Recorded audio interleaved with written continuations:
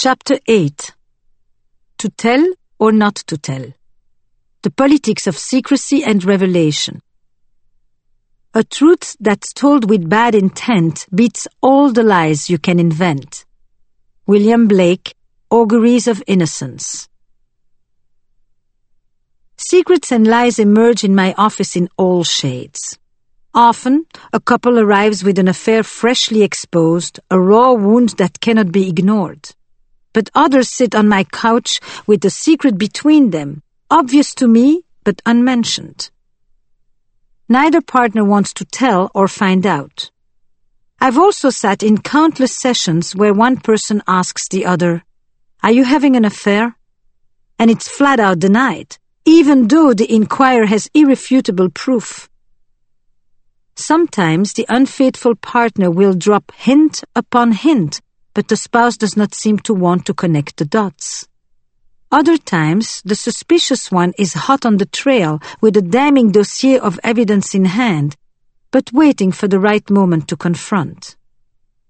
I've seen the full spectrum of dishonesty, from simple omissions to partial truths and white lies to blatant obfuscation and mental hijacking. I've seen secrecy in its cruel version and its benevolent one. Some lie to protect themselves. Others lie to protect their partners. And then there is the ironic role reversal where the betrayed ends up lying to protect the one who deceived them. The twists and tangles of lying are endless. Many unfaithful spouses tell me that their love affairs represent the first time they've stopped lying to themselves. Paradoxically, while engaged in a relationship built on deceit, they often feel that for the first time they are touching truth, connecting with something more essential, authentic, and sincere than their so-called real life. During her 2-year affair with the owner of the local bike shop, Megan got tired of hiding from everyone around her. But after having ended the double life, she now feels worse. Now I'm lying inwardly. I'm deluding myself, pretending it's okay to live without him. It's not just couples who struggle with issues of secrecy. Secrets litter the social landscape of infidelity. A woman borrows her married friend's phone and finds flirty texts from an unknown man. A mother knows her son wasn't with her last Saturday, as he told his wife, but isn't sure she wants to know where he actually was. And of course, there is the other woman and the other man. They don't just have a secret, they are the secret. Secrets and lies are at the heart of every affair, and they heighten both the excitement of the lovers and the pain of the betrayed. They throw us into a web of quandaries. Must they be revealed? And if so, how? Revelation lies on a continuum from don't ask, don't tell to a detailed post-mortem autopsy. Honesty requires careful calibration. Is there such a thing as too much? Is it ever better to keep the affair concealed? What about the old saying that what you don't know can't hurt you? For some, the answer is simple. Secrecy is lying, lying is wrong. The only acceptable course of action is confession, complete transparency, repentance, and punishment. The dominant view seems to be that revelation is the sine qua non for restoring intimacy and trust after an affair. Lying these days is seen as a human rights violation. We all deserve the truth, and there is no circumstance where withholding it can be justified. I wish it were so simple that we could use such categorical principles to neatly organize our messy human lives. But therapists don't work with principles. They work with real people and real-life situations. Dilemmas of disclosure. This grad student I've been sleeping with is pregnant and she's determined to have the baby, says Jeremy, a college professor who thought he was doing a good job of keeping his fling strictly casual. I have no intention of ruining my marriage, but I don't want my child to grow up as a secret. A guy I hooked up with just told me he has herpes, says Lou, looking embarrassed. My boyfriend is at risk. Do I have to tell him? The girl I fooled around with tagged me in a picture on Instagram after I told her I could no longer see her, says Annie. We only kissed, but my girlfriend won't see it that way. She's been checking my social media obsessively. She's bound to see the picture. Many of you may conclude that in such situations the right decision is disclosure. But not all situations are so clear-cut. It was a momentary lapse in judgment. I was drunk, and I deeply regret it, says Lena, who'd been engaged only a few months when a night of partying after a college reunion ended in an ex's bed. If I tell my fiancé, I know it will destroy him. His first wife left with his best friend, and he always said if I cheated on him, it was over. Yes, she should have thought of that before, but should her slip-up derail their whole life? Why would I tell my wife, Yuri asks. Since I met Anat, we don't fight about sex anymore. I don't beg her and I don't bug her, and my family is doing well. In an act of defiance, Holly has fallen madly in love with a fellow Yorkie owner she met at the dog park. She'd like nothing more than to tell her nasty, controlling husband. It would serve him right.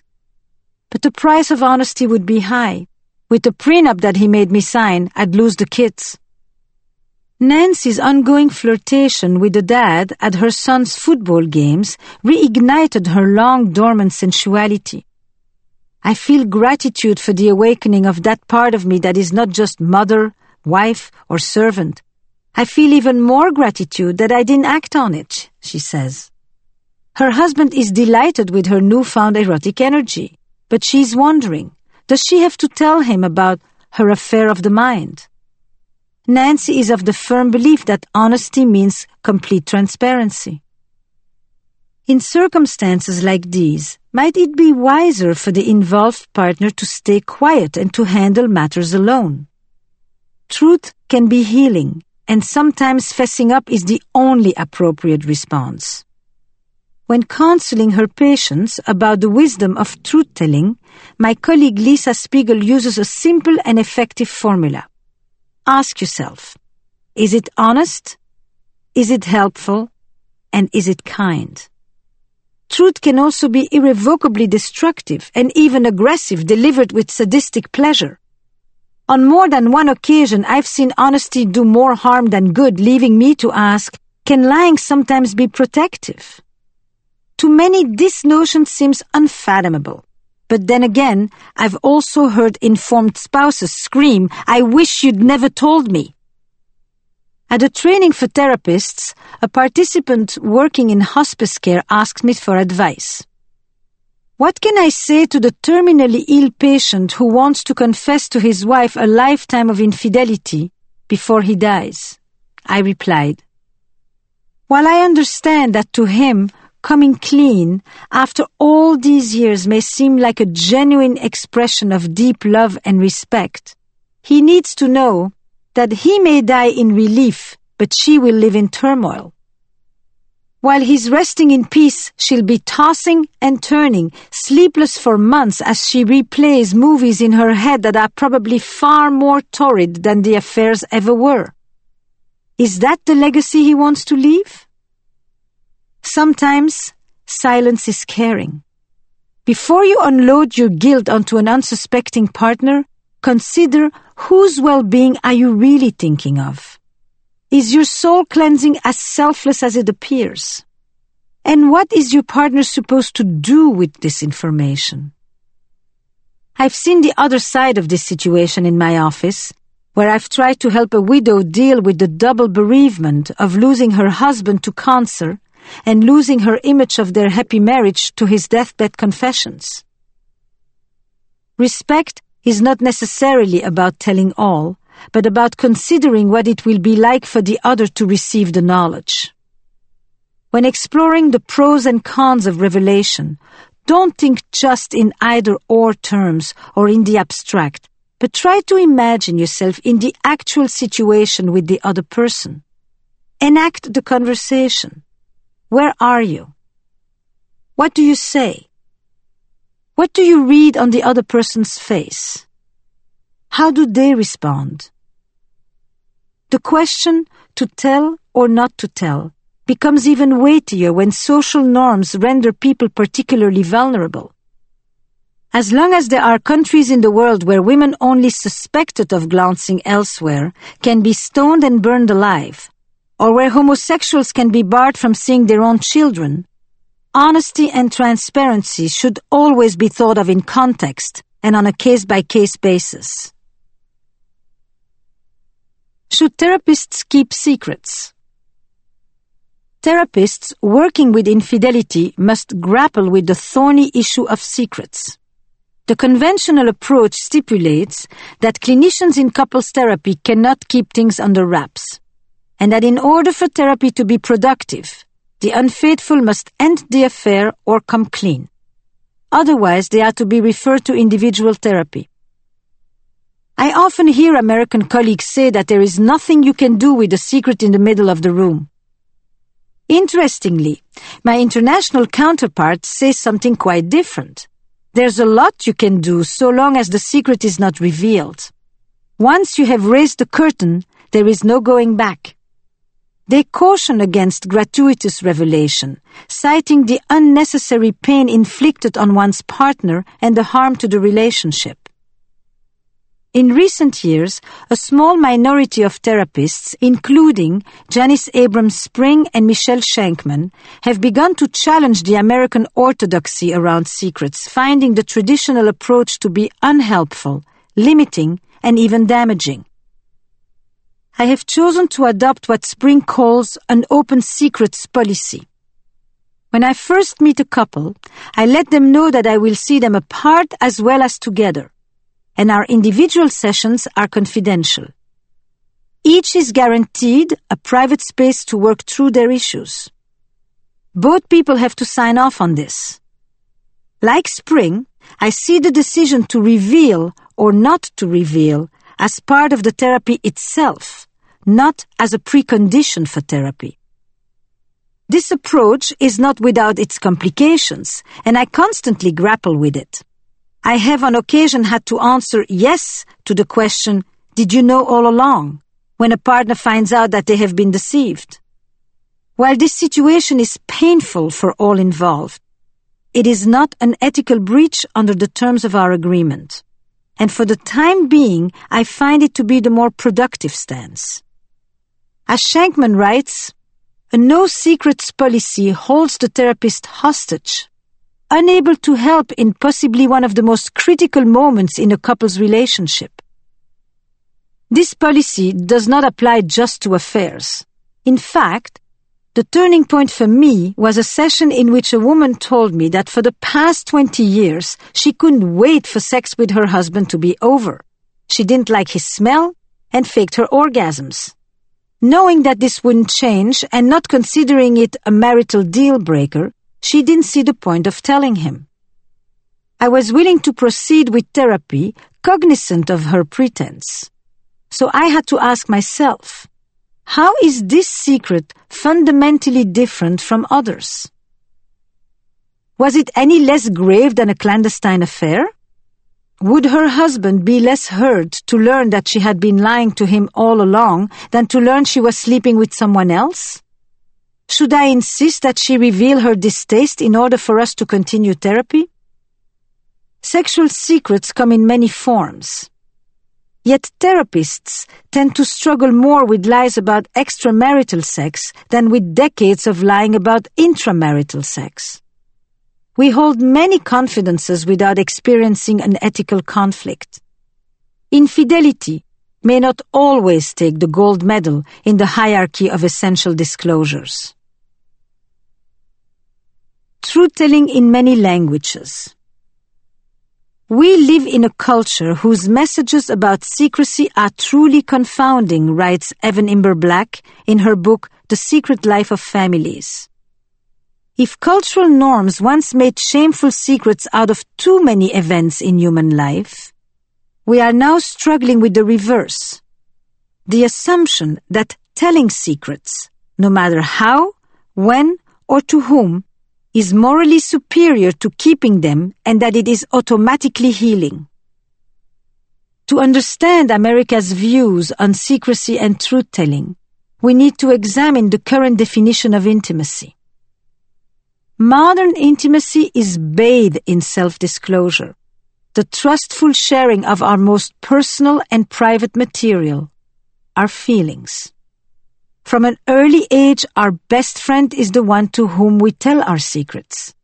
And since our partner today is assumed to be our best friend, we believe I should be able to tell you anything, and I have a right to immediate and constant access to your thoughts and feelings. This entitlement to know and the assumption that knowing equals closeness is a feature of modern love. Ours is a culture that reveres the ethos of absolute frankness and elevates truth-telling to moral perfection.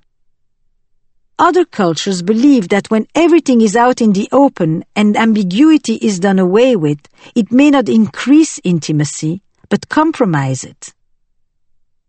As a cultural hybrid, I practice in many languages. In the realm of communication, many of my American patients prefer explicit meanings, candor, and plain speech over opaqueness and illusion. My patients from West Africa, the Philippines, and Belgium are more likely to linger in ambiguity than to opt for stark revelation. They seek the detours rather than the direct route. As we consider these contrasts, we also have to take into account the difference between privacy and secrecy. As psychiatrist Stephen Levine explains, privacy is a functional boundary that we agree on by social convention. There are matters that we know exist but choose not to discuss, like menstruation, masturbation, or fantasies. Secrets are matters we will deliberately mislead others about. The same erotic longings and temptations that are private in one couple are a secret in another. In some cultures, infidelity is commonly treated as a private matter, at least for men. But in our culture, it is usually a secret. It is almost impossible to discuss cultural differences without taking a moment to observe America's favorite point of sexual comparison, les Français. Deborah Olivier describes how the French favor the implicit over the explicit, the subtext over context, discretion over indiscretion, and the hidden over the obvious. In that, they're exactly the opposite of Americans. Pamela Druckerman, a journalist who interviewed people around the globe for her book Lost in Translation, expands on how these predilections shape French attitudes about infidelity. Discretion seems to be the cornerstone of adultery in France, she writes, noting that many of the people she spoke with seemed to prefer not to tell and not to know. French affairs can seem like Cold War conflicts in which neither side ever draws its guns. Back at a ranch, the guns are blazing. While Americans have little tolerance for extramarital sex, deception is often condemned more harshly than the transgression it seeks to conceal. The hiding, the dissimulation, and all the tall tales are the main ingredients of the affront and are seen as a fundamental lack of respect. The implication is that we only lie to those beneath us: children, constituents, and employees. Hence, the refrain echoes from private bedrooms to public hearings. It's not that you cheated, it's that you lied to me. But would we really feel better if our partners gave us advance notice of their indiscretions? Translating secrets. Amira, a 33-year-old Pakistani-American social work grad student, still vividly remembers the day she began to unravel her father's secret. Dad was teaching me to drive. He had this weird Japanese trinket hanging from his rearview mirror. One day, I tried to take it down, but he stopped me and told me it was a gift from Yumi, his secretary. That name came back to me immediately 7 years later when Dad asked me to look for an address in his phone. and I found a string of texts from someone called Y. Then I knew. "Does he know that you know?" I ask her. She shakes her head. "Will you ever tell him?" "What I really want to tell him is, learn to delete your text messages." "Maybe one day I'll show him how. I just wish he had covered his tracks. I don't like feeling complicit in his deception of my mother." "Have you considered telling her?" I inquire. Immediately she says no. A second-generation immigrant whose parents came to America before she was born, Amira has a foot in two worlds. She knows her silence is unconventional here. My American friends would have gone immediately to their mothers. They would see exposing the secret as the right and caring thing to do. But while she went to school in suburban Kansas, when it comes to family matters, Amira's code is rooted in Karachi. "Yes, we value honesty and trust," she says, "but we value the preservation of the family even more." Amira's decision came almost as a given. Here's how the logic went. If I tell her, what then? Break up the home? Divide all that we've worked to build? Conduct ourselves like Americans, impulsively and selfishly, and end up spending weekends with one parent and weekdays with another? She did feel anger and resentment on her mother's behalf. "But my parents love each other," she adds. "And you should know, they were an arranged marriage. I know that my mother is massively uncomfortable with the topic of sex, but it's not like my father is much better. My gut told me that he chose the path that allowed our family to stay together. Maybe my mother would rather not be bothered. It felt fair, so I was able to make peace with it. Besides this one stain, Dad is the most upstanding father, husband, and citizen. Why would I want to ruin all these great things about him?" "What about the disrespect to your mother?" I ask. "The way I see it, my father considered it to be most respectful to not shake the core of our family by being open with us about something that we couldn't weather. And as for me, I found it to be most respectful to keep whatever facts I came across to myself. I wouldn't dare shame my parents by thrusting this truth into the daylight. For what? So that we can be honest?" Clearly, the conviction that telling the truth is a mark of respect isn't universal. In many cultures, respect is more likely expressed with gentle untruths that aim at preserving face and peace of mind. This protective opacity is seen as preferable to disclosure that might result in public humiliation.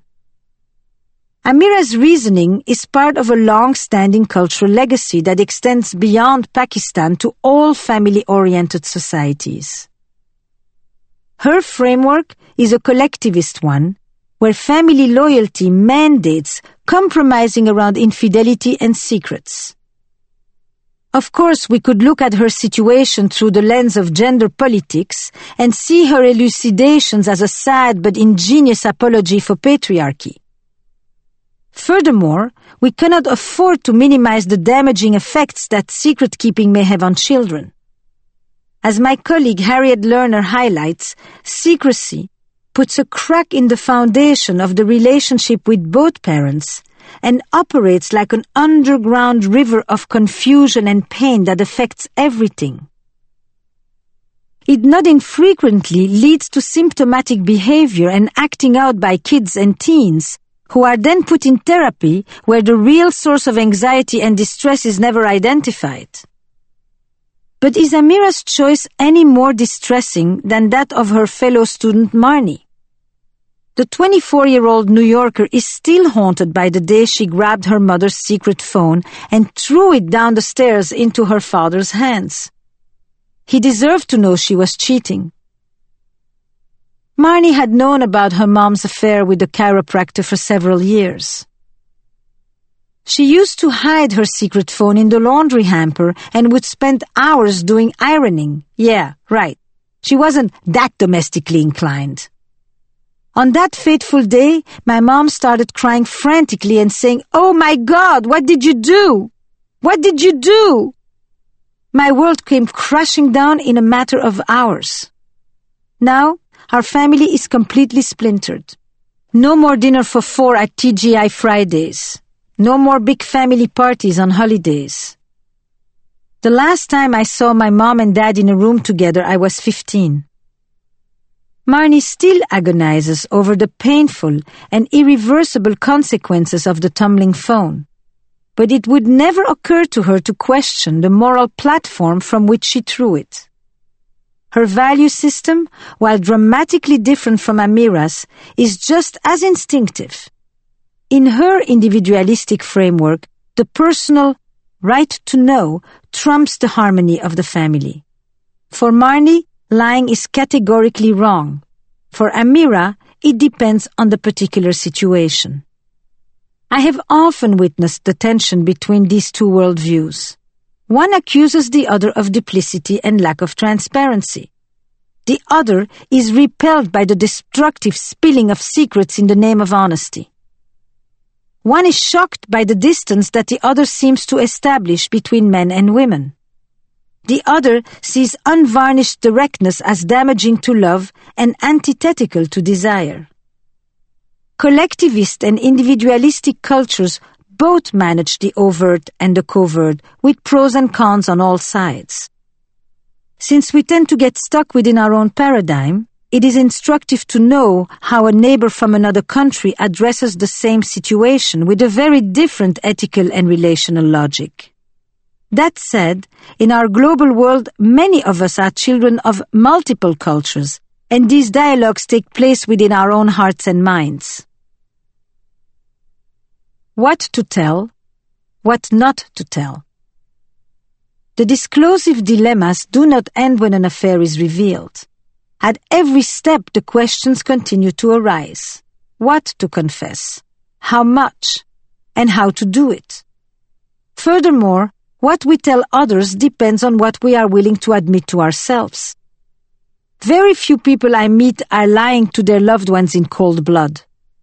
More often than not, they have constructed elaborate scaffolds to legitimize their actions, otherwise known as rationalizations.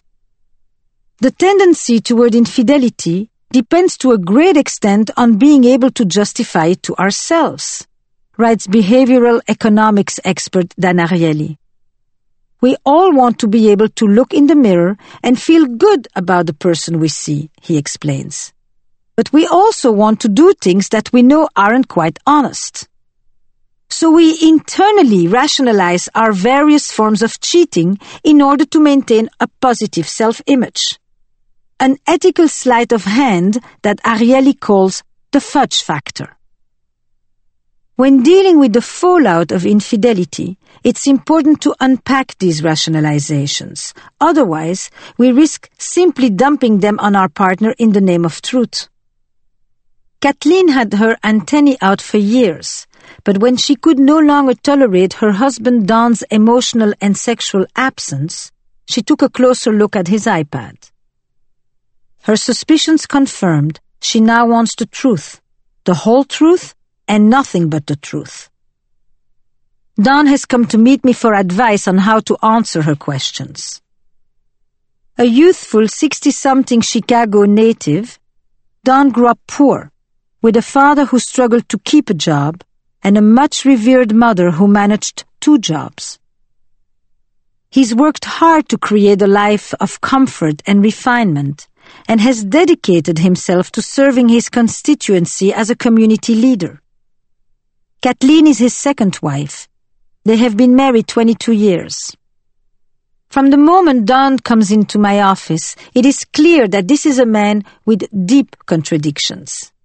He loves his wife, has always been devoted to her, but he has never been faithful to her. To begin, I ask him to bring me up to speed. Kathleen is aware of his 2 mistresses, Lydia and Cheryl. She also knows that they have been in his life for decades, conveniently located on opposite coasts at a safe distance from his family home. As he lays out the logistics of his triple life, I sense a slight irritation with the fact that he was discovered. After all, he had handled his triptych with such care and discretion. The pleasure of his affairs, he admits, was the sense of control it gave him, where he had a personal world that eluded the eyes of society. Now Kathleen knows the basic facts. What she's asking him is, why did this happen? So what will you tell her, I ask. Well, the truth is, I had these other women because I wasn't getting satisfying intimacy at home. Of the hundreds of truths he hasn't told his wife, this is the one he chooses to start with? Clearly, we've got some work to do. I ask Dawn to consider how that will make her feel, and more important, is it even as true as he believes it to be? Or is this simply one of his rationalizations? Do you really think that if you had better sex with your wife, you wouldn't have your mistresses? I ask, semi-rhetorically. I do, he insists. He tells me a long, involved story about menopause, hormones, her increased self-consciousness, his difficulty sustaining erections. With his ladies, he has no such trouble. That doesn't surprise me in the least. But before he goes telling his wife that he did this because something was missing with her, he needs to ask himself, to what extent was he missing in action? I suspect that if I were to ask Kathleen, she would probably agree that, given his long-standing emotional retreat, it's little surprise that their sex life became dull and unimaginative. Dawn looks uncomfortable, so I press ahead. Imagination. That's the key word here. With your affairs, the arousal starts on your flight over there. You don't need the blue pill because what turns you on is the plot, the planning, the carefully chosen clothes. All the anticipation is what fuels the desire. When you come home and the first thing you do is take off your nice clothes and put on old sweatpants, nobody's gonna get turned on. Don seems a little taken aback at my bluntness, but he's listening attentively. He's by no means the first man or woman to come to me to carp about sexual ennui at home. I don't deny the erotically muting effects of domesticity, but sex with his wife stands no chance when all his energy is devoted to his wanderings. Rather than blaming the lackluster sex at home for his affairs, maybe he should fault the affairs for the sexual dullness with his wife. Furthermore, he's been roaming for a very long time, in his first marriage and in every relationship since. This isn't about hormones, age, or arousal. It's about him.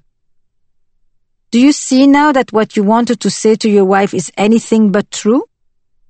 These are your rationalizations, stories you've told to yourself to justify continuing to do what you want.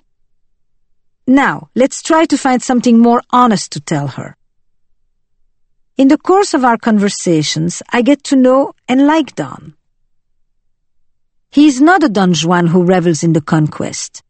It seems strange to say, but he is a man with a genuine love and respect for women.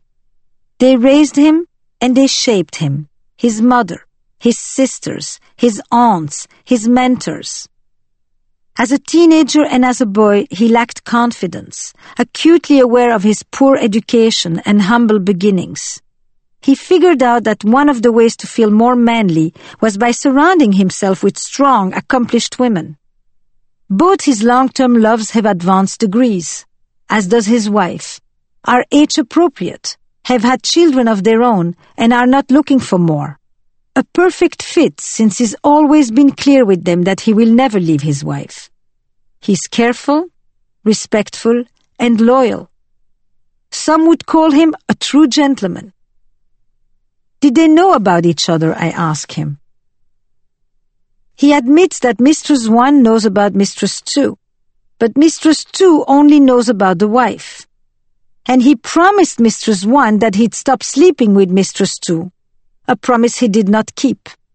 Meanwhile, he told both of them the same half-truth he told me, that his sexual needs are not met at home. Slowly, As we unravel the intricate web of his affairs, he realizes that he's been lying to all three. Living in triplicate has taken a tremendous toll.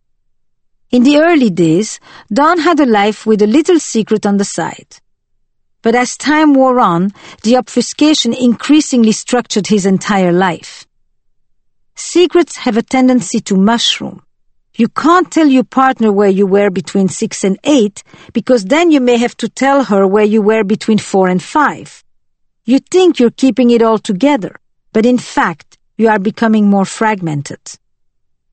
As his pieces come back together into a cohesive whole, Don is less dissociated and has become more open, both with himself and with his wife.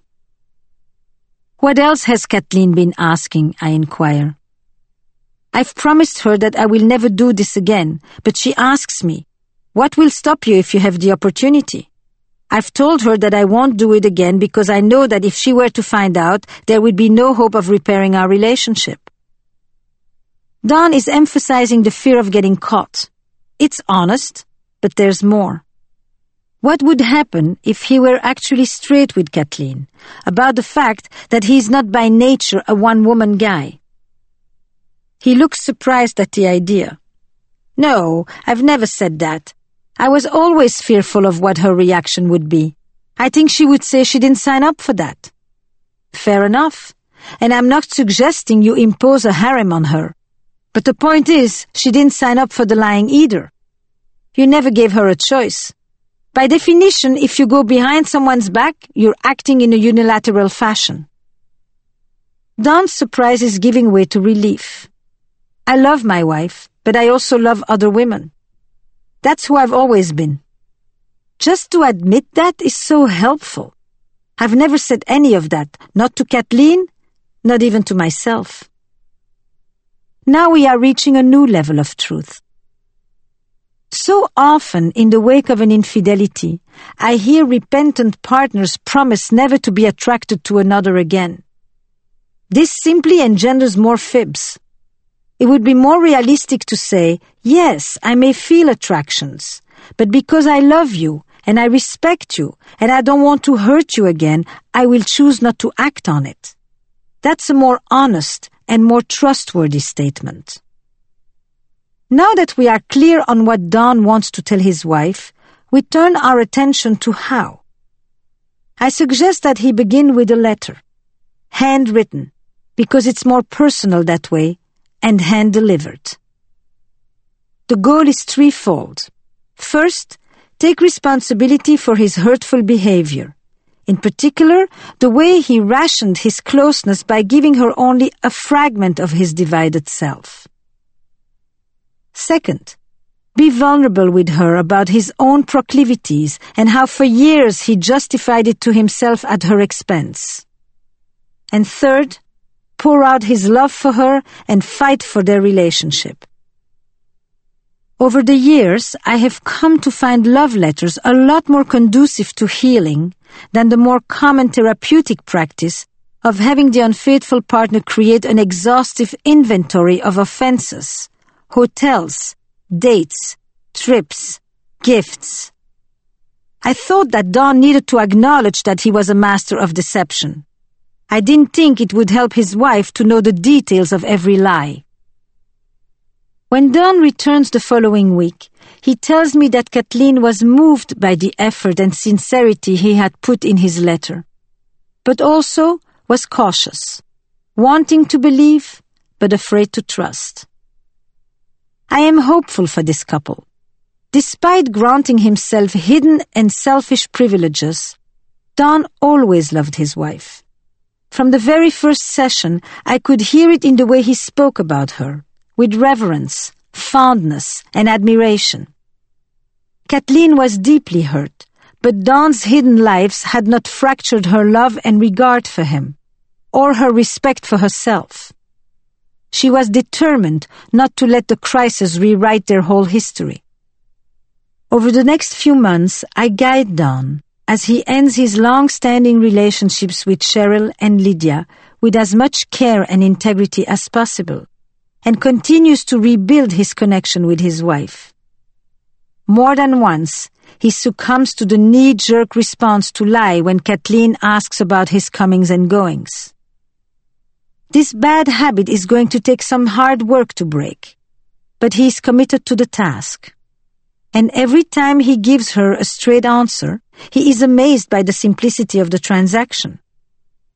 Their ordeal is not over, but I have a sense they will come out of this crisis stronger and closer. How much do you want to know? I work on both sides of the dishonesty divide, coaching habitual liars like Dawn, but also counseling those who have been deceived. We commonly assume that people want to know everything, and we are quick to judge the self-delusion of those who opt for voluntary ignorance. Carol has always known her husband is an alcoholic. What she didn't know until now is that he liked to mix his drinks with escorts. While contemplating her options, she tells me that she's not sure she wants to know more. That's your choice, I tell her. It's okay if you don't want to know all the details.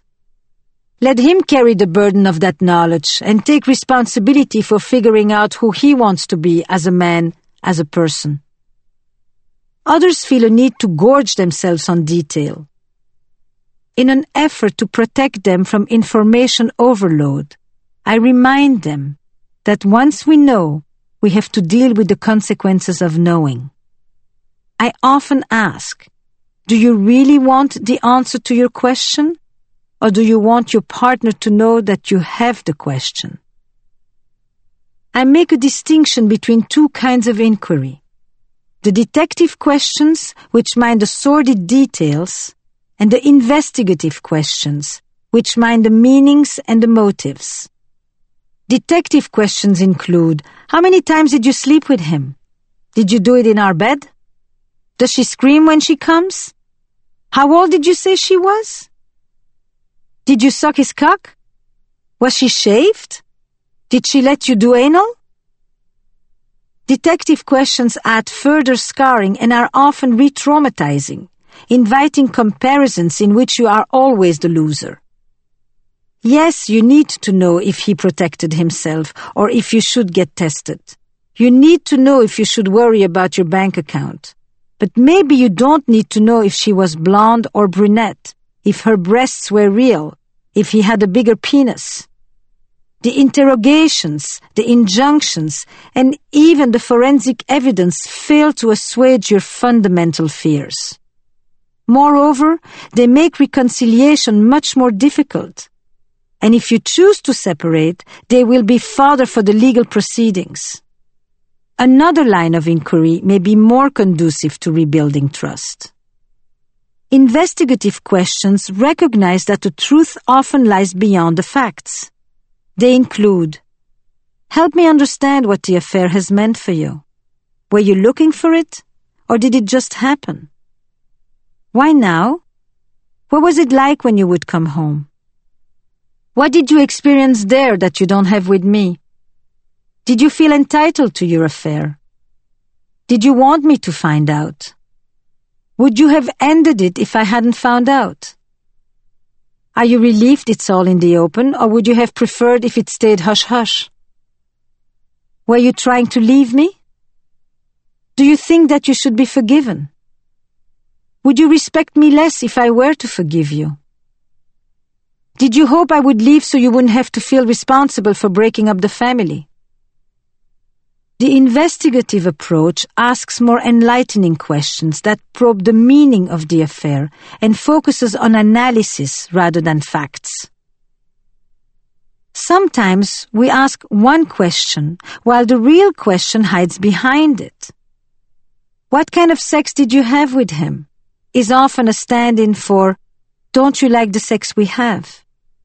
What you want to know is legitimate, but how you go about asking it makes all the difference to your peace of mind.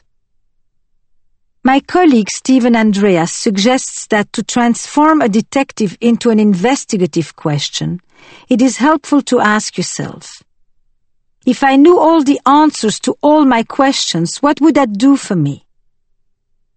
This can bring you to a more useful line of inquiry that respects the intent of the original question, but avoids the pitfalls of unnecessary information. My patient Marcus feels that to trust again he needs to know everything. He's obsessively grilling Pavel to give him a precise account of his Grindr activities. I ask you a question, I want an answer. While I understand Marcus's need to reorient himself, I suggest that this scavenger hunt, rather than being reassuring, is likely to trigger more rage, less intimacy, and more policing. It is only reasonable in the immediate aftermath for couples to agree on certain limits to preserve peace of mind. For example, ceasing to see and communicate with the affair partner, or coming right home after work rather than stopping at the bar. But too often, there is an assumption that a cheater has forfeited all rights to privacy. In the digital age, in the name of rebuilding trust, it is often common for a duped partner to demand access to cell phones, email passwords, social media logins, and so on. Psychologist and author Marty Klein points out that rather than enhancing trust, this actually thwarts it. You can't prevent someone from betraying you again. They either choose to be faithful or they don't. If they want to be unfaithful, all the monitoring in the world won't stop them. Trust and truth are intimate companions, but we must also acknowledge that there are many kinds of truth. What are the useful truths for us as individuals and as couples in light of the choices we are likely to make? Some kinds of knowledge bring clarity. Others just give us visions to torture ourselves with. Steering our questions toward what the affair means, the longings, the fears, the lusts, the hopes, offers an alternative role to that of the victim turned police officer. Authentic curiosity creates a bridge, a first step toward renewed intimacy. We become collaborators in understanding and mending. Affairs are solo enterprises. Making meaning is a joint venture. Part 3. Meanings and Motives. Chapter 9. Even happy people cheat. Mining the meanings of affairs. Sometimes I can feel my bones straining under the weight of all the lives I'm not living. Jonathan Safran Foer, extremely loud and incredibly close. Sex trades on the thrill of discovering over and over again that we are unknown to ourselves. What makes for adventure is not only the novelty of the other, although that helps, but the otherness of the self. Virginia Goldner, Ironic Gender, Authentic Sex. What if the affair had nothing to do with you? That question often seems ludicrous to a partner who has been cast aside for a secret lover, lied to, two-timed by their one and only. Intimate betrayal feels intensely personal, a direct attack in the most vulnerable place. However, looking through the lens of the damage it caused the aggrieved partner, we see only one side of the story. Cheating is what they did to their partner. But what were they doing for themselves, and why? Holding the dual perspective, the meaning and the consequences, is a central part of my work. Phase 1 focuses primarily on the what, the crisis, the fallout, the hurt, and the duplicity. Phase 2 turns to the why, the meaning, the motives, the demons, the experience on its own terms. Listening to these revelations with an open mind is an essential part of the recovery process for all parties involved. Why do people stray is a question I have been asking continuously for the past few years. Whereas in literature we are invited to eavesdrop on the complex yearnings of married miscreants, in my field their motives tend to be reduced to one of two options. Either there is a problem with the marriage, or there is a problem with the individual. Hence, as Michel Shankman has pointed out, what was once for Madame Bovary a search for romantic love is today encased in a framework of betrayal that is less about love and desire and more about symptoms in need of a cure. The symptom theory goes as follows. An affair simply alerts us to a pre-existing condition, either a troubled relationship or a troubled person. And in many cases, this holds true. Plenty of relationships culminate in an affair to compensate for a lack, to fill a void, or to set up an exit.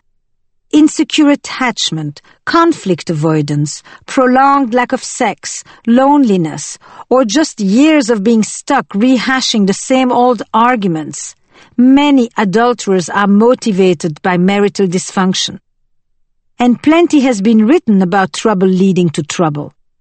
However, therapists are confronted on a daily basis with situations that defy these well-documented reasons.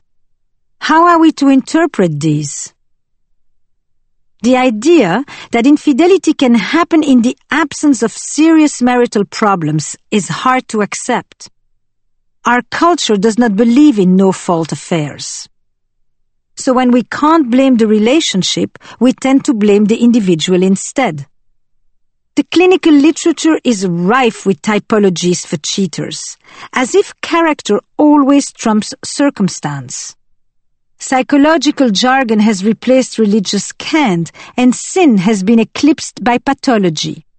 We are no longer sinners, we are sick. Ironically, it was much easier to cleanse ourselves of our sins than it is to get rid of a diagnosis.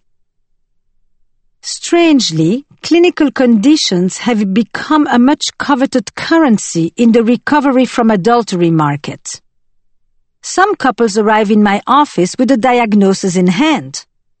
Brent is eager to don the mantle of pathology if it means finding an excuse for 20 years of gallivanting. His wife Joan is less enthusiastic and lets me know what she thinks about it. His therapist told him that he has an attachment disorder because his father abandoned him and left him alone to take care of his mother and his sister. But I tell him, you can't just be a pig anymore? You need a diagnosis? Jeff's wife Cheryl just discovered a slew of evidence that he has been cruising BDSM sites and meeting strangers for sex. An overlapping abbreviation of bondage and discipline, BD, dominance and submission, DS, sadism and masochism, SM. After many sessions with a therapist, Jeff is now convinced he is a sex addict who self-medicates his depression in the dungeon. His wife agrees, and indeed, it may be true. But medicalizing his behavior should not be used as a deflection from honesty, exploring the uneasy territory of his kinky predilections. It's easier to label than to delve. If psychological diagnoses are not convincing enough, there's always the booming world of popular neuroscience. Nicholas, whose wife Zoe had been having an affair for more than a year, looked visibly brighter when he arrived for our last session, brandishing the New York Times. "Look," he pointed to the headlines, "infidelity lurks in your genes." I knew that because of her parents' open marriage, her sense of morality is weaker. It's hereditary. There's no doubt that many renegade spouses do display signs of depression, compulsion, narcissism, attachment disorder, or plain sociopathy. Thus, at times, the right diagnosis finally lends clarity to an inexplicable and distressing behavior, for both the person enacting it and for the person suffering the consequences. In those situations, it is a useful tool that helps to lay out a path to insight and recovery. But too often, when we jump to diagnosis too quickly, we short-circuit the meaning-making process. My experience has compelled me to look further, beyond the widespread view that infidelity is always a symptom of a flawed relationship or individual. The most readily apparent causality isn't always the accurate one. I learned this lesson when I wrote Mating in Captivity. I had always been told that sexual problems are the consequence of relationship problems, and that if you fix the relationship, the sex will follow. While that was indeed the case for lots of couples, I was seeing countless others who kept telling me, we love each other very much. We have a great relationship, except for the fact that we have no sex. Clearly, their sexual impasse was not merely a symptom of a romance gone awry.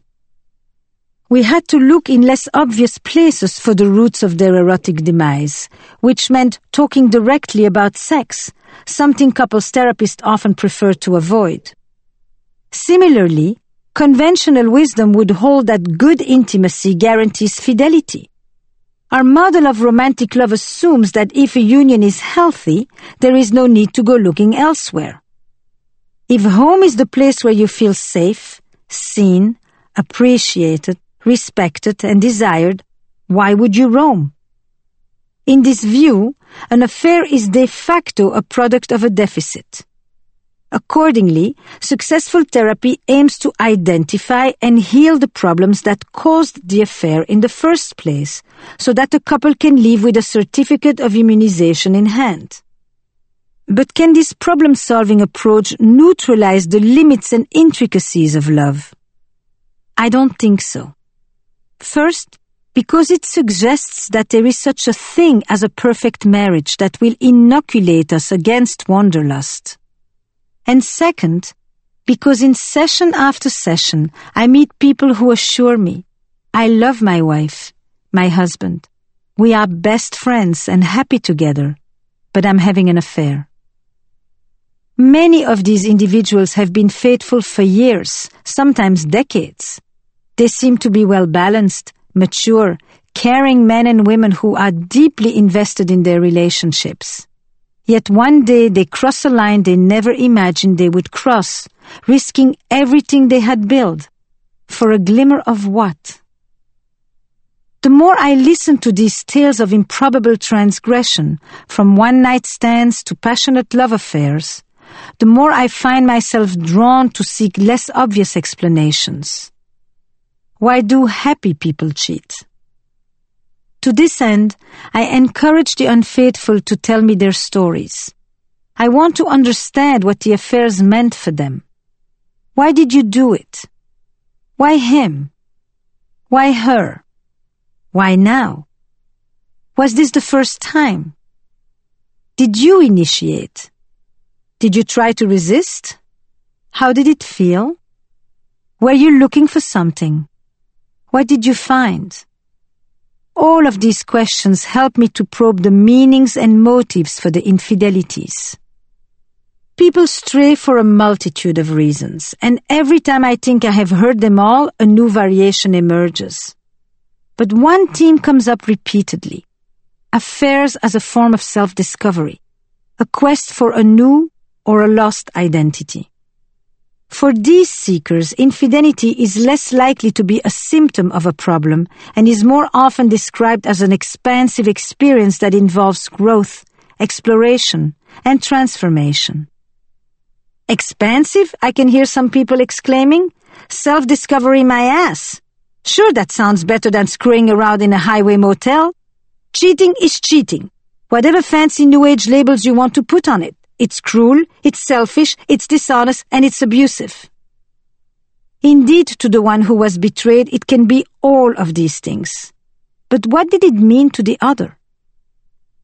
Once the initial crisis subsides, it is important to make space for exploring the subjective experience of affairs alongside the pain they can inflict.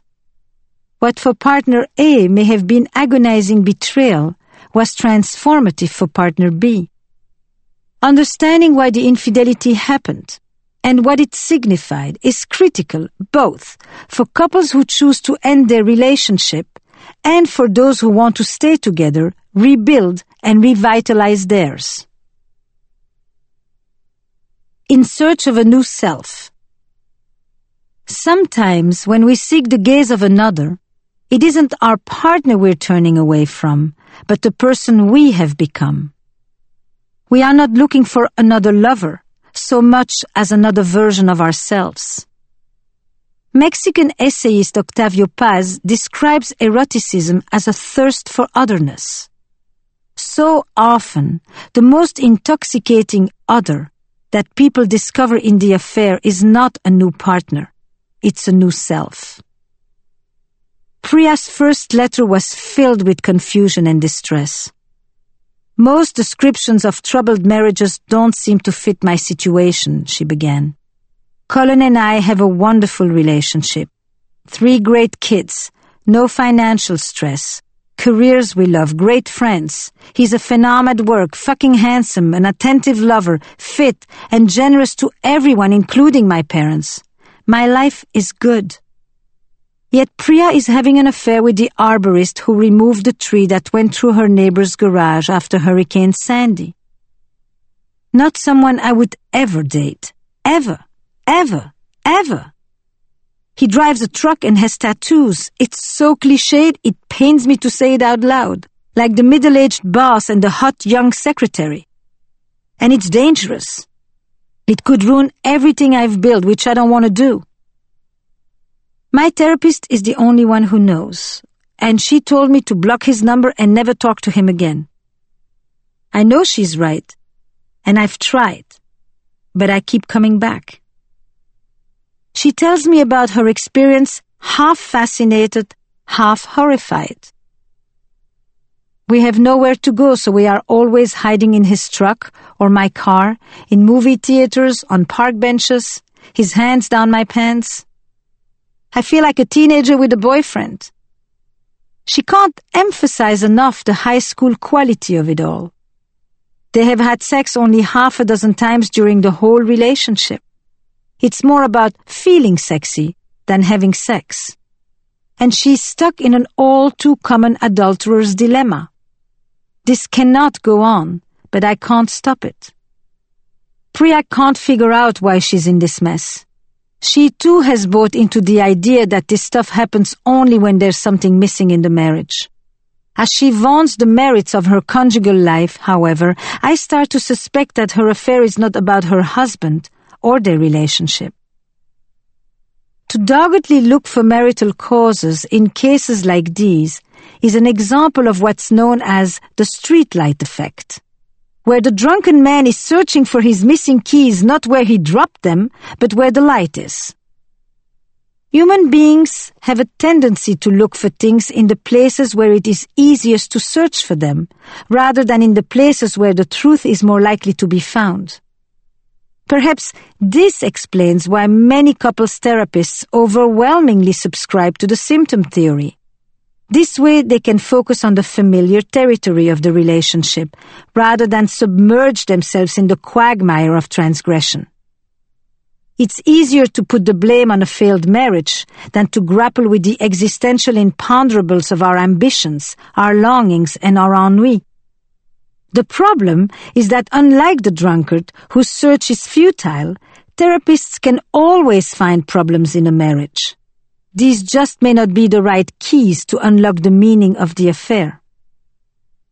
A forensic examination of Priya's marriage would surely yield something.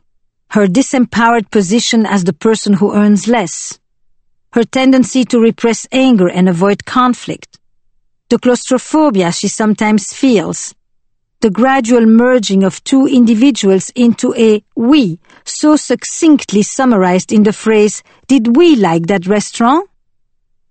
If she and I had taken that route, we might have had an interesting chat, but not the one we needed to have.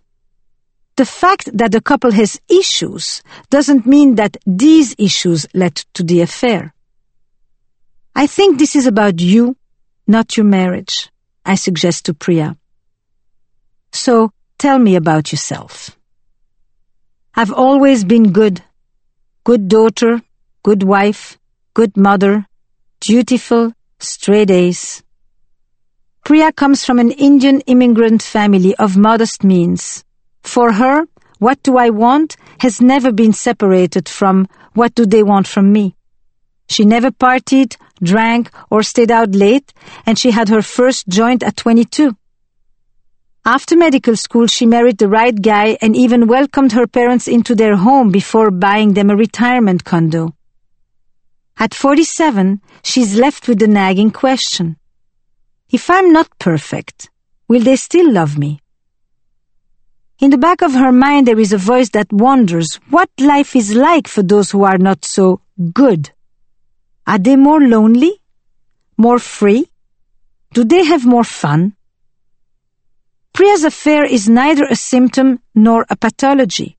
It's a crisis of identity, an internal rearrangement of her personality. In our sessions, we talk about duty and desire, about age and youth. Her daughters are becoming teenagers and enjoying a freedom she never knew.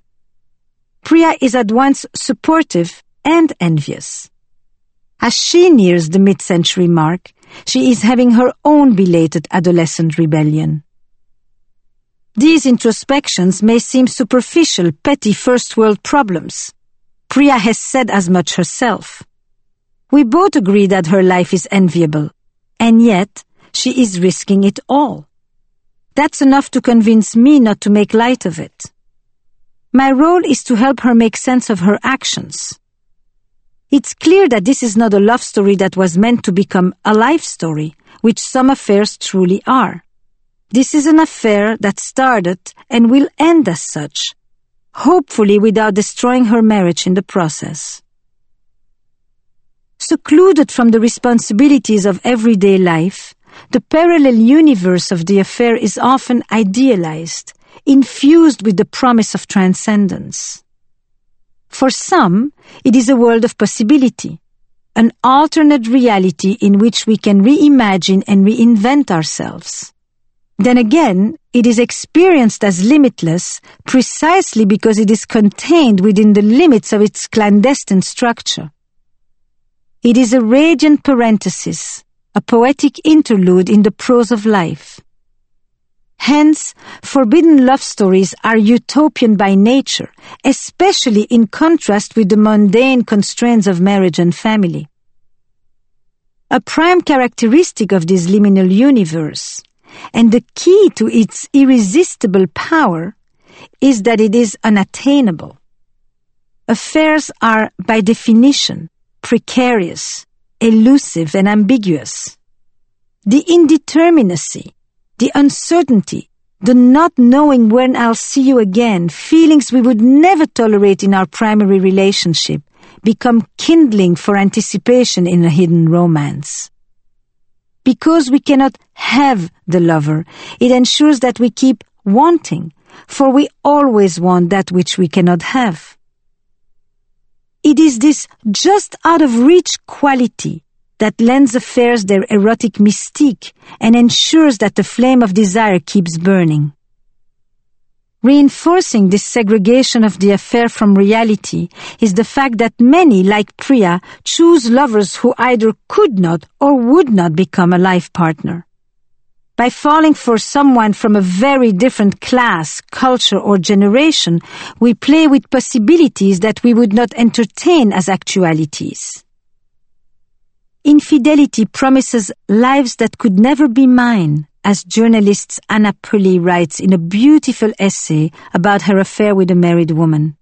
I was, she writes, a road she would never take. Ours was a love that hinged on possibility. What we could offer each other was infinite potential. Reality never stood a chance against that kind of promise. She represented a singular perfection. She had to because she contained none of the trappings of a real relationship. She was perfect, in part because she was an escape. She seemed always to offer more. Interestingly, very few such affairs actually survive discovery. One would think that a relationship for which so much was risked would endure the transition into daylight. Under the spell of passion, lovers speak longingly of all the things they will be able to do when they are finally together. Yet when the prohibition is lifted, when the divorce comes true, when the sublime mixes with the ordinary and the affair enters the real world, what then? Some settle into happy legitimacy. but many more do not. In my experience, most affairs end, even if the marriage ends as well. However authentic the feelings of love, the dalliance was only ever meant to be a beautiful fiction. The affair lives in the shadow of the marriage, but the marriage also lives in the center of the affair. Without its delicious illegitimacy, can the relationship with the lover remain enticing? If Priya and her tattooed beau had their own bedroom, would they be as giddy as in the back of his truck? I have met countless women and men like Priya. I acknowledge the power of their experience. I do not belittle it as petty, selfish, or immature. Yet at the same time, I challenge the arrogance of lovers who feel that the epiphany of their connection has rendered everything else in their life bland.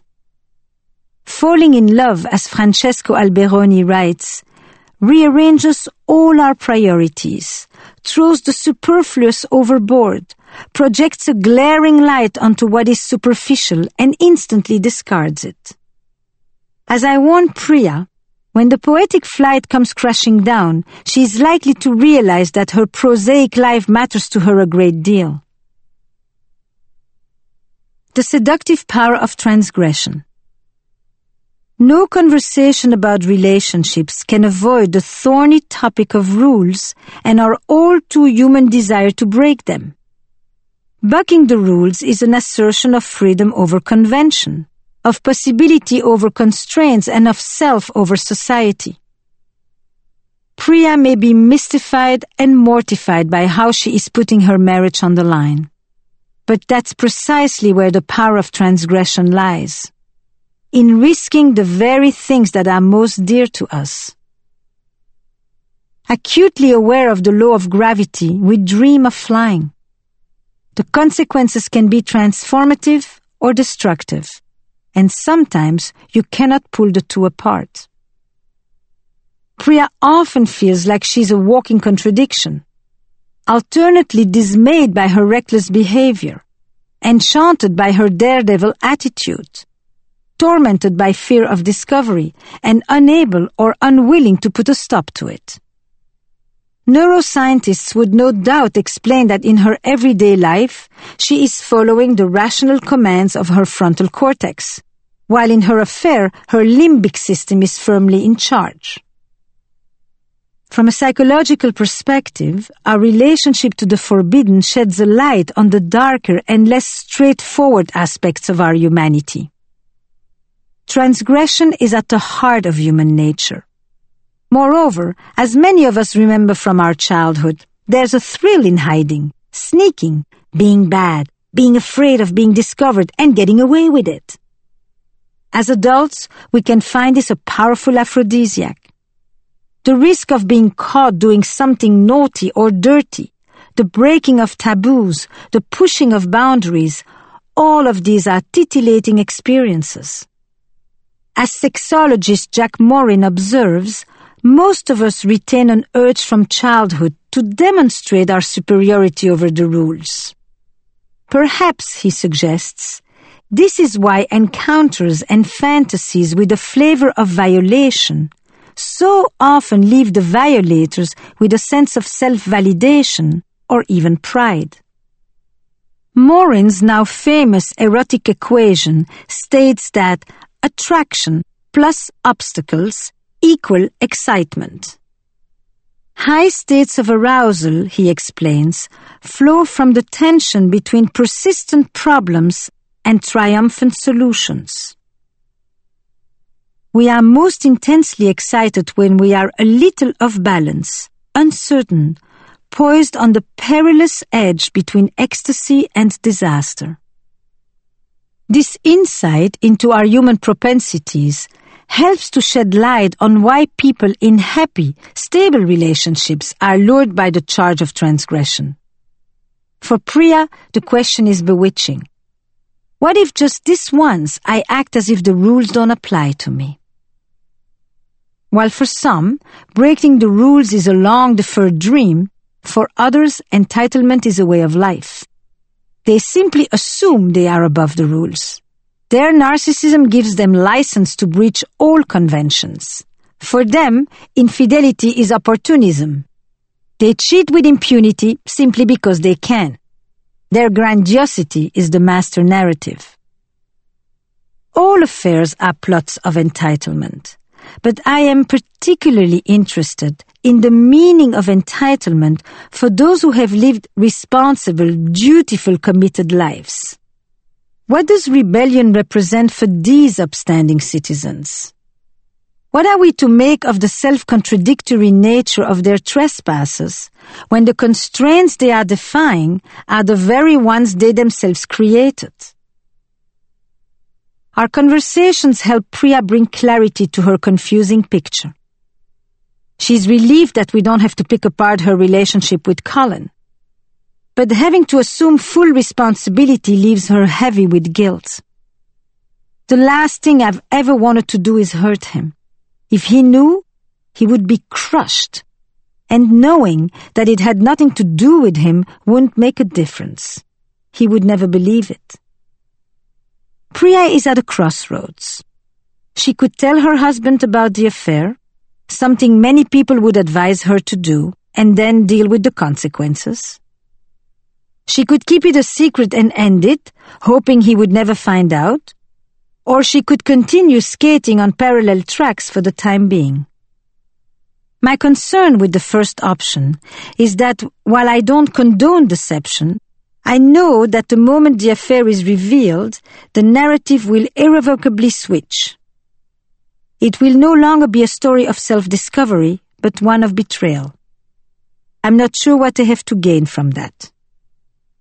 So what about the second option, quietly ending it? She has tried that several times. Deleted his phone number, driven a different route back from dropping the kids at school, told herself how wrong this entire thing is. But the self-imposed cutoffs become new and electrifying rules to break. 3 days later, the fake name is back in her phone. As for the third option, Priya's torment is mounting in proportion to the risks she's taking. She's beginning to feel the corrosive effects of the secret and getting sloppier by the day. Danger follows her to every movie theater and parking lot. Taking all of this into account, I hope to guide her toward a fourth option. What she's telling me, in effect, is, I need to end this, but I don't want to. What I can see, and she has not yet grasped, is that the thing she's really afraid to lose is not him. It's the part of herself that he awakened. You think you had a relationship with Truckman, I tell her. Actually, you had an intimate encounter with yourself mediated by him. The distinction between the person and the experience is crucial in helping people to extricate themselves from affairs. The extramarital excursion will end, but their souvenirs will go on traveling with them. I don't expect you to believe me right now, but you can terminate your relationship and keep what it gave you, I tell her. You reconnected with an energy, a youthfulness. I know that it feels as if in leaving him you are severing a lifeline to all of that.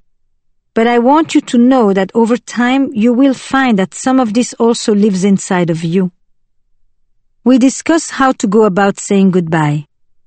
The clean break hasn't worked because it emphasizes only the negative aspects and does not acknowledge the depth of the experience.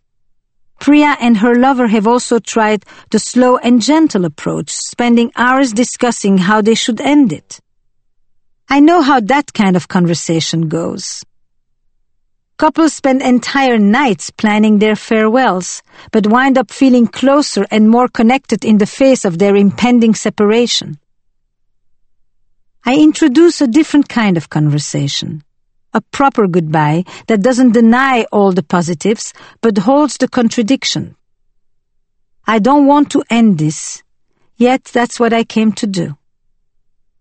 She should express her gratitude for what their relationship has given her and tell him she will always cherish the memory of their time together. She asks me, I need to do it today, right? You'll have to do it many days, I tell her. You'll have to learn to extract yourself from him, and it won't be easy. Sometimes it will feel like a root canal. He's become such a presence in your life that when you don't see him, at first you'll walk around numb and empty. This is to be expected, and it may take time. In some situations, this process can be a matter of a single enlightening conversation. In others, it can take weeks or months before the meaning is metabolized, and the affair can die a natural death, having served its purpose. For Priya, I suspect it will be the latter. You'll have to force yourself not to text, call, follow, or drive by his house. You may slip on occasion, but one day it will stick. You will feel loss, you'll mourn, and gradually you'll come to accept it. You'll experience the relief of not being fragmented. And on occasion, when you think of him, you'll feel young again. Perhaps what I'm saying is true, and Priya will remember Truckman fondly. But I know it's equally possible that a year from now she will look back at this episode and wonder, what the hell was I thinking? Was I mad? He may remain a beautiful flower in her secret garden, or she may see him as a weed. For now, suffice to say that giving her the permission to internalize him will help her let go. People often ask me, can a couple really experience an authentic, secure connection while one of them keeps such a secret? Doesn't it render the whole relationship false? I have no tidy answer to these questions.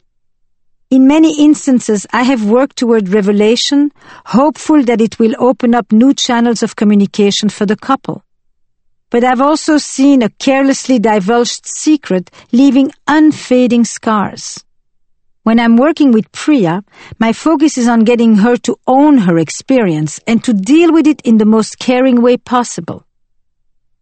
These days, my messages have replaced those of her lover on her WhatsApp thread. I act as something of a sponsor as she weans herself off his daily affirmation and gradually pursues her goal, which is to reintegrate her life. The lure of unlived lives. The quest for the unexplored self is a powerful theme of the adulterous narrative. Priya's parallel universe transported her to the teenager she never was. Others find themselves drawn by the memory of the person they once were. And then there are those whose reveries take them back to the missed opportunities, the ones that got away, and the person they could have been. As the eminent sociologist Zygmunt Bauman writes, in modern life, there is always a suspicion that one is living a lie or a mistake, that something crucially important has been overlooked, missed, neglected, left untried and unexplored, that a vital obligation to one's own authentic self has not been met, or that some chances of unknown happiness, completely different from any happiness experienced before, have not been taken up in time and are bound to be lost forever if they continue to be neglected. He speaks directly to our nostalgia for unlived lives, unexplored identities, and roads not taken. As children, we have the opportunity to play at other roles. As adults, we often find ourselves confined by the ones we've been assigned or the ones we have chosen. When we select a partner, we commit to a story, yet we remain forever curious. What other stories could we have been part of?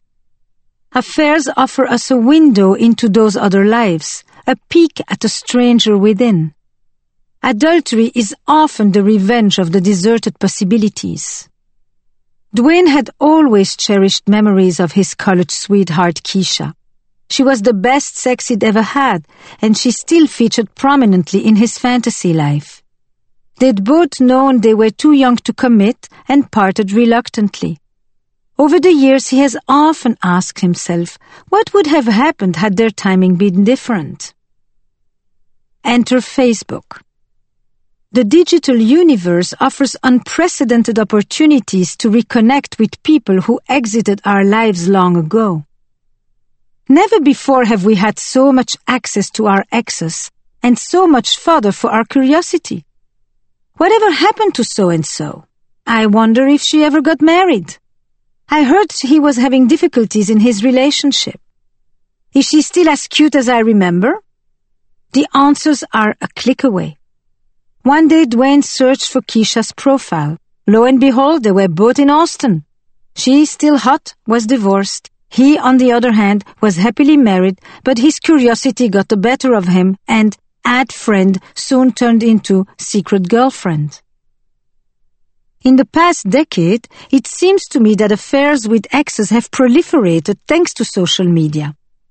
These retrospective encounters occupy a place somewhere between the known and the unknown, bringing together the familiarity of someone you once knew with the freshness created by the passage of time. The flicker with an old flame offers us a unique combination of built-in trust, risk-taking, and vulnerability. In addition, it is a magnet for our lingering nostalgia. The person I once was but lost is the person you once knew. We all have multiple selves, but in our intimate relationships over time, we tend to reduce our complexity to a shrunken version of ourselves. One of the essential components of recovery is finding ways to reintroduce the many pieces that were abandoned or exiled along the way. The return of the exiled emotions. While some people are surprised to discover that there are many parts to who they are, Ayo is well acquainted with his multiple selves. He has always defined, redefined, and developed himself through relationships, with friends, mentors, and intimate partners. I have layers or circles of friends corresponding to various stages of my life in different parts of the world, he tells me. Each one summons the person I was in the formative years of those relationships. I find it exhilarating to re-experience myself across life stages simply by choosing to spend time with one or the other circle of friends. In the past 2 years, however, the most influential person in Ayo's ongoing project of personal growth has been Cynthia, a fellow international development consultant. He describes their 2-year affair as a vital developmental accelerator, propelling him into a new experience of himself. Ayo's infidelity tells a less well-known but not uncommon tale about men. There's a certain type of guy who has spent his life on the tough side of the emotional spectrum, fearless and always in control. For Ayo, who grew up in Kenya and moved around several times during a turbulent childhood, this strategy made sense.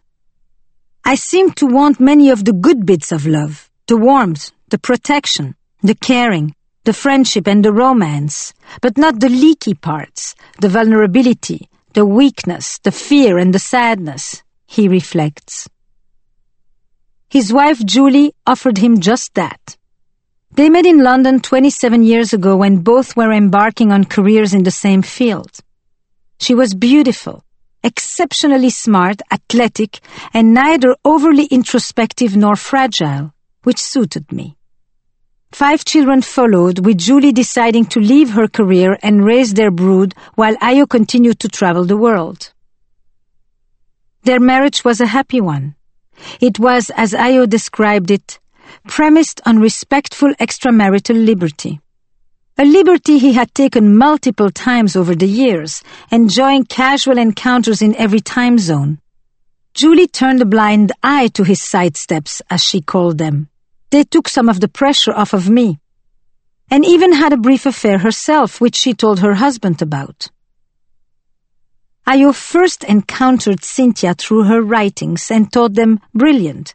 Her voice enchanting, funny, genuine and wise.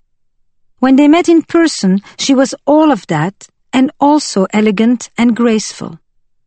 We tumbled in love, he says, meeting through work and writing endless letters to each other, thousands of pages over the past 2 years.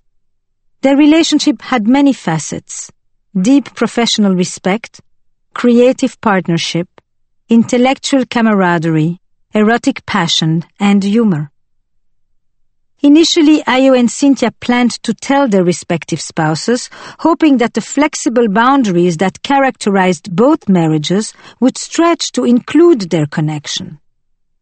But they knew this relationship was more serious than any previous fling, and was likely to test the limits of our spouses' tolerance. Before they could follow through with this plan, life intervened in the form of a cancer diagnosis for Cynthia. The decision to tell went out the window, as did any remaining boundaries. I jumped right into her life and spent as much time with her as I could, Ayo recalls. I fell deeper and deeper in love. For the first time, I allowed myself to be afraid, to be sad. Ayo describes getting in touch with emotions that had always been suppressed, finding a new curiosity, empathy, and tolerance for uncertainty. Always self-reflective, he sums it up as follows: I acquired a level of literacy in the emotional space that I had lacked. This softer man appeared also in his lovemaking, more playful, more balanced, and less driven by outcomes. When Julie found out about Cynthia, Ayo still held out hope that she might shrug it off as she had his past adventures, and accept it as part of a new polyamorous agreement. To his surprise and dismay, the opposite occurred. She sank in agony. When he wrote asking for a couples session, he was trying to find a way out of their impasse. The fact is that I love Julie, he wrote. Her boundless physical energy, her unquestioned commitment to our marriage and family, her invulnerability, her thoughtfulness, her well-grounded certainties, and her rich bedrock of values. We have a lot in common that will keep us interested well into old age. And the fact is that I am in love with Cynthia. Her grace, her exquisite emotional intelligence, her brilliance, her vulnerability, her ontological uncertainties, and her complexity of mind. I love the way I show up with her as my biggest self. So different parts of me pull in opposite directions. With both of them in my life, I have felt like the most fortunate man ever. By the time we meet, Ayo has reluctantly ended the sexual side of his relationship with Cynthia, but he insists on continuing their creative collaboration, something Julie is deeply unhappy about. He tells me honestly that he's considering several options. Part of him hopes that I can convince Julie to allow him to have both his marriage and his affair. Another part of him hopes I will straighten him up and shake him out of his delusions, so he can focus solely on his marriage. Yet another part wonders if this crossroads is meant to take him into a new life, and hopes I can help him face the implications. He doesn't know which outcome we should be working toward. Julie, meanwhile, wants to make sense of the irresistible pull Cynthia exerts on Ayo and the intensity of her own response.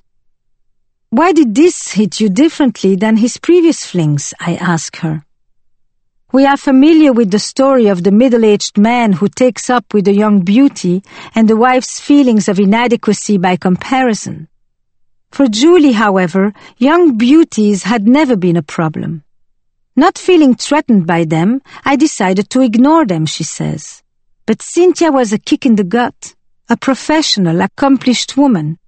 She was the same age as Julie, and had excelled in the field Julie had walked away from decades earlier to devote herself to motherhood. As I listen to her, it begins to fall into place why this revelation plunged her into such despair. Her husband did not just fall in love with another woman. He fell for the woman Julie could have been. Cynthia does not just represent some new part of Ayo that he is discovering. She also represents everything his wife gave up. It could have been Julie working at his side, sharing his passions and celebrating their successes together. She chose differently, and there is no going back for her. Meanwhile, he has the option of doing a take two. For the first time in our session, contemplating her lost self, her reserve cracking, Julie begins to cry. When our meeting ends, both she and Ayo are facing very uncomfortable and new developmental thresholds, to use a term that Ayo would appreciate. Can he bring his newfound empathy to his wife rather than just being surprised she's hurt? And can she go beyond her stoic attitude and show her underbelly? How can she create a new sense of purpose? One of the options Ayo had not included in his menu of possible outcomes was the creation of a fresh emotional vocabulary between him and Julie. If fear, sadness, and vulnerability can be introduced into their sanctuary, they might encounter new selves in places they never expected. At the end of our single day-long session, I leave them considering this possibility. It is real-life dramas like these that highlight for me the limitations of the symptom theory. Infidelity needs to be seen not simply as a pathology or a dysfunction. We must lend a careful ear to the emotional resonance of transgressive experiences, as well as to their fallout. Otherwise, we perpetuate the compartmentalization that undergirded the affair itself. We leave the couple at risk of sinking back into the status quo. Untangling the meanings of the affair sets the stage for all the decisions that will follow. Too much is at stake to spend precious time searching for our keys in all the wrong places.